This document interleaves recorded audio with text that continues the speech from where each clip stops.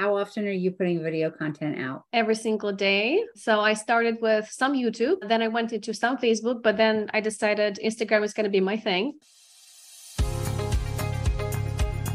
Welcome to this week's episode of Hey Homegirl.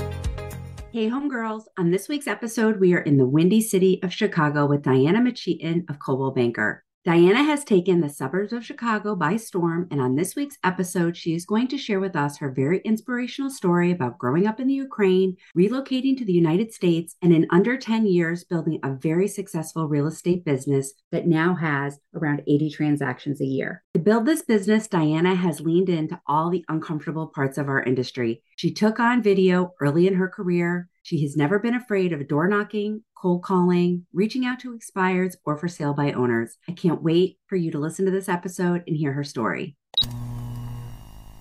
Thank you for coming back to this week's episode. I'm so excited to be in the Windy City, Chicago, with Diana Matichyn. She is here to speak with us today and share all of the insights on how she has become one of the top agents in that city. And thank you so much for being here today. Thank you, Sarah. Hello from the Windy City. I've only been to Chicago twice. I went very early in my career. I had opened a RE/MAX franchise. I just thought, oh, what the heck? I've been in real estate a couple of years. Let's buy a franchise. And they had their giant convention there. And it was just such a beautiful city to travel to. Very nice. Especially during the warm months. Nobody says that in the cold months. It was in March, so it wasn't great, but it wasn't horrible. How long have you lived there? So it's been about 14 years or so. Yes. Yeah. And how many years have you been in real estate? 9 years in real estate, going my 10th year. Yes. And what did you do before that? I was a waitress for some period, which helped me learn some English. And then I worked in the office. I was an executive assistant. Hit my glass ceiling, was looking for something else. Nobody would hire me for anything else. So what the heck? I went into real estate.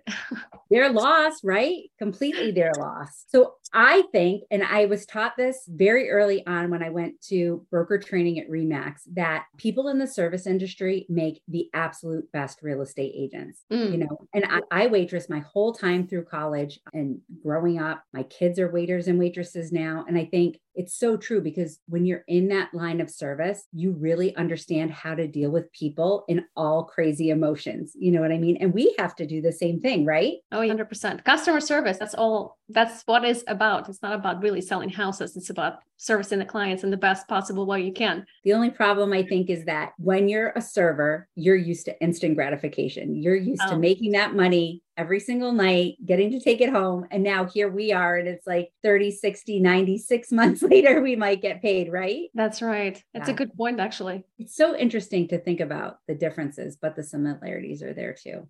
So you jumped into real estate. Have you always been with Coldwell Banker, or were you at another brokerage beforehand? I'm very loyal. Yes, I've been always with Coldwell Banker. I feel like switching a company is not something I'm looking to do. It's too much. It's most important to focus on your business and what you can do versus what the company can do for you. 100%. And I think as agents, that's a really important fact to keep in the back of our minds, because you're in a city. There are so many real estate agents in that city, but the best way to make yourself different and stand out is to focus on what you can do for that client. So if you're leading with that and not leaning into you want to lean into the tools that your brokerage has, in Coldwell Banker is such a phenomenal company, but really trying to figure out how you can make a better experience for your clients, that's what helped launch your career and has brought you all the success. Yes. So you moved here from the Ukraine. You did not know anyone. Correct. Yes. It was my dream. I watched American movies when I was in Ukraine, and just the hustle and, like when they show New York and everybody's rushing somewhere. And I just dreamt of being here and doing the hustle. So I always knew I wanted to come here since I was a teenager, and that dream came live. So I wasn't scared. I wasn't really thinking, because I feel like if I did it at this age right now, it would be overthinking and I wouldn't do it anyway. But you have to have a little bit of that naivety and not knowing what could go wrong. And that's brought me here. Oh, that's amazing. And so you jump into real estate. You don't know anyone. How did you get your business started? as a brand new agent, what were some of the things that you did to build that strong foundation? Well, I did start with a lot of going to classes because I guess YouTube was a thing back in the day, but it wasn't as much as right now. I feel like there are so many resources, and you can put in real estate agent training and you'll find hundreds and thousands of videos on what you can do to get business. It really wasn't like that 9 years ago. So I went to a lot of classes, and they said, go do open houses. I did open houses. They said, go door knock. I door knocked. And then somebody said, well, there are these people that they already listed their home. They didn't sell. So you can find their phone number and you could call them and see if they're looking to sell again. And I was like, that's brilliant. I'm going to do that.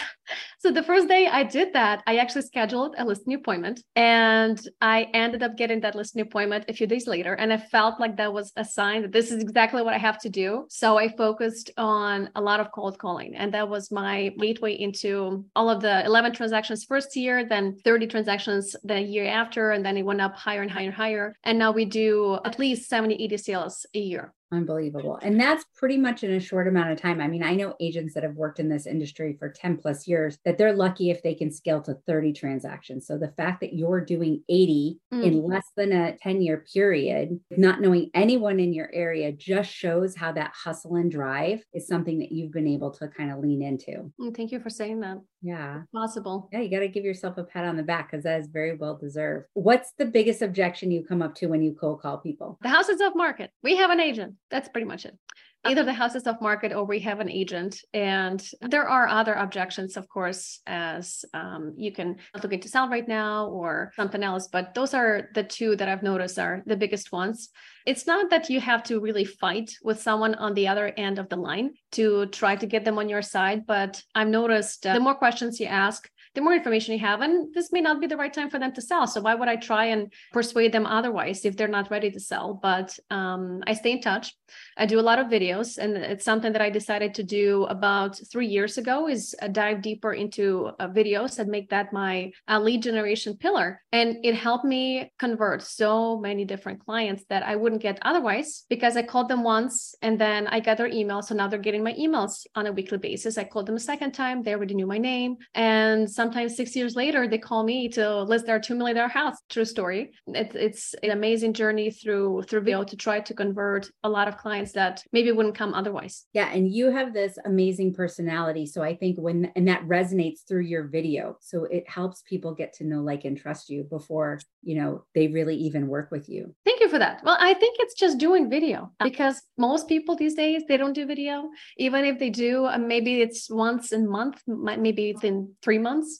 And, not necessarily just a video of a house, but of you as a person. People see who you are. They can fit with you, and just doing video, I feel like that's already standing apart. Doesn't matter what your personality is. There are 4 different personality styles out there. You're going to attract the 25% that really do resonate with you, no matter if you do videos or not. So why not do them and attract more of them? So that's kind of how I looked at it. And, we grew from there too. How often are you putting video content out? Every single day. So I started with some YouTube, then I went into some Facebook, but then I decided Instagram is going to be my thing. So on Instagram, every single day we do a post. Typically it's a reel and maybe 4 to 5 stories. And now I'm going into Twitter. So Twitter, I'm trying to post 2-3 times a day because it's a noisy environment. You kind of gotta have to stay on top of it. And plus we post the same video on Google Shorts, on Google Updates, YouTube Shorts and all of that. Yeah. Are you moving into Threads too? No. The new Instagram. I know it's just one thing after another. For me, I need to lean more into LinkedIn on my to-do list from the beginning of the year, and I keep falling short. So that's a good one too. I feel like that I would add that to the list at the end of the year too. It's a great one. Yeah. And it's nice because you already have all of this content.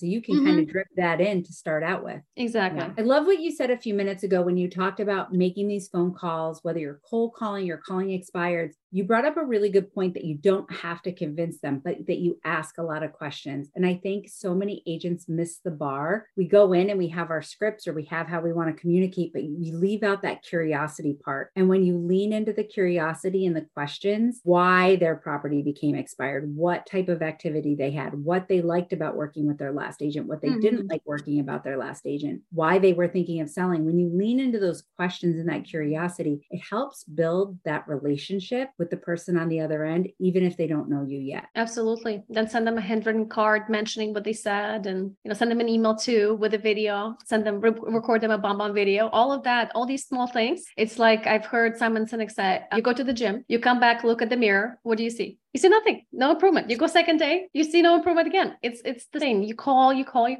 today, tomorrow. May not get to anyone today, but the first call tomorrow morning is going to be a listing appointment. But if I didn't do the call, I wouldn't get the listing appointment. Wouldn't have the appointment. Yeah. Thank you for listening to today's episode. We're not quite finished yet, but as the homegirl of your hometown, I would love to pass the mic to you so that you can share your story and some of your secrets with the homegirl community. To apply, please go to howtobeahomegirl.com in the show notes. So when a seller says to you, their house is recently expired, no, we don't want to sell right now, or now isn't a good time to sell, what is your favorite way to kind of work on that objection? I completely understand. A lot of people these days are rethinking their decisions because they maybe couldn't find a home. But I guess I'm curious, where would you be looking to move to if you did sell your home? Yeah, lead with that curiosity. See what their answers are. Very, very good. Very, very good. Put me on the spot there.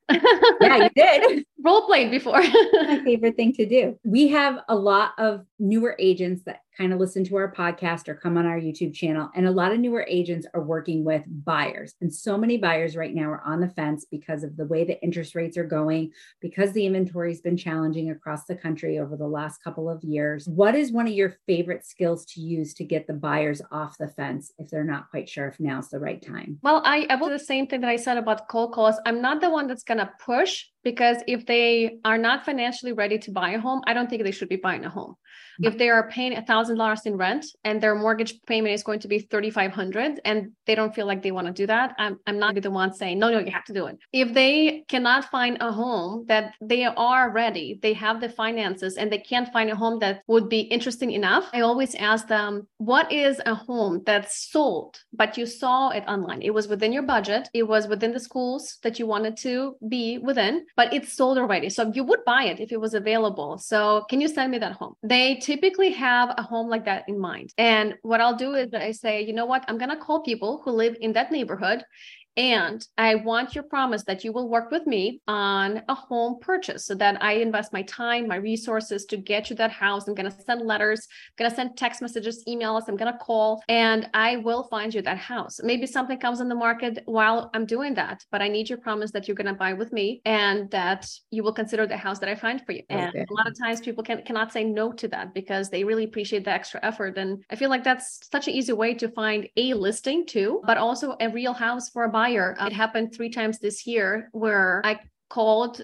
There were like 3 streets that my buyers wanted, and I called everyone on those 3 streets. We're not a lot of people, like 60 people, so you can do that in a day. And one of them was like about to list the house, and they end up showing it to us, and it was under contract. Yeah, and that is something that you wouldn't have gotten unless you were putting yourself out there. So kudos to you, friend. That's awesome. Well, and the buyer would end up paying $30,000 more than what they paid for that house. So it's always being resourceful. There is always something that you can bring out to the buyers. If there is absolutely nothing, and you call and there's still absolutely nothing, staying in touch is important, because if you forget about the buyers, they will forget about you. They'll go to open houses. But I feel like if you build that relationship and they see that you're working for them, there is no way that they wouldn't buy a home with you. Maybe it's not going to be today, but it will be in a month or so, and you'll still get the business. Yeah. COVID must have been very hard for you because Chicago shut down hard. In a way, but we were still considered to be essential workers. Yep. So we did a lot of real estate then. It was a very interesting time. It was definitely a lot more conservative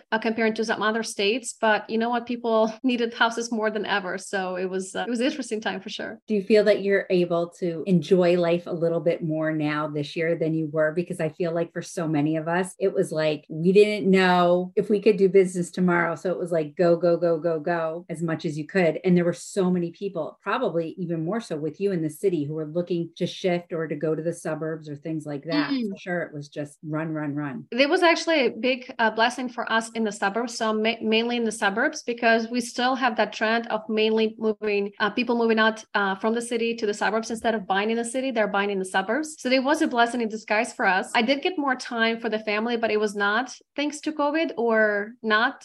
It was more about growing the team. I finally kind of got over the fact that I don't want to be a lone wolf anymore with an assistant. So I was like, okay, I'm going to hire my first buyer's agent. And that freed up a lot of my time. That was one of the questions I was going to ask you, because you talked about, your first year and how you went from 11 to 30, and now you're, up between 70, 80 transactions a year. So what does your structure look like? Who do you have on board to kind of help you with that? At this point, I have 3 other licensed agents. So I have me, an assistant, then I have a marketing person that's an employee, and then 3 other licensed agents. I was rethinking this whole model. Should I go big and keep hiring and basically give away all of the buyers? I personally actually didn't like, because I felt like if I did only listings, I felt removed from the market. I do get to see the inventory, but I don't get to see the buyers and what they're saying and how inventory is going fast and the multiple offers and winning the offers, all of that. So I do like still doing that. What I did change though is I decided to focus on my production too, because it's very easy as a team leader to be focused outwardly if I'm focusing just on my agents, and especially the agents that I tend to attract are brand new. So they don't know how to start a search on MLS. And I have to teach them a lot of things. It takes a lot of time, and then it took away from my production. So what I realized is that I have to be really good at time management, but my calling times, my prospecting time has to be a number one thing. And it has to be first thing in the morning. If I don't have it first thing in the morning, it just doesn't happen. It doesn't matter if I have a full day and I have no appointments. It just stuff keeps coming up on the email that I have to keep handling. So eat the frog, do the first thing. That's the most uncomfortable thing, is reaching out to people, calling people in the morning, first thing in the morning. That's one of my all-time favorite books. And I reflect on it all the time when I have agents in my office that come to me with problems. Some of them will say, well, I'm going to wait till later in the day to handle it. And I'm like, no, you got to handle it right away. Because if not, it's going to drag down that high vibration that you want all day long. It will influence everything else. Yeah. But count to 5 backward, or 5, 4, 3, 2, 1, and do it. Get it done. Eat that frog. When you decided to bring on your first buyer's agent, was it difficult for you to give up control, or did you have a system in place as to how you were going to handle and hand off clients? No, I did not have systems. And I can't say that I have a lot of systems right now. I have a lot of videos now that help. My biggest hang up was that the agent's going to learn everything and then run away. So I guess set some standards for me, is that my agents are going to be with me on a 2-year basis minimum. So if we're starting together, this is what my expectation is out of the agent. And then the agent will tell me what their expectation is out of being in the team. So we'll set parameters. So what's okay, what's not okay. And I think that helped me overcome that yes, they may leave after 2 years, but it did help me in my business. It helped me having more time with my family. It helped me eat 3 times a day or 2 times a day. It's hard. And have sanity. And have sanity. Just have shut off time for your brain. Yeah, I completely get that.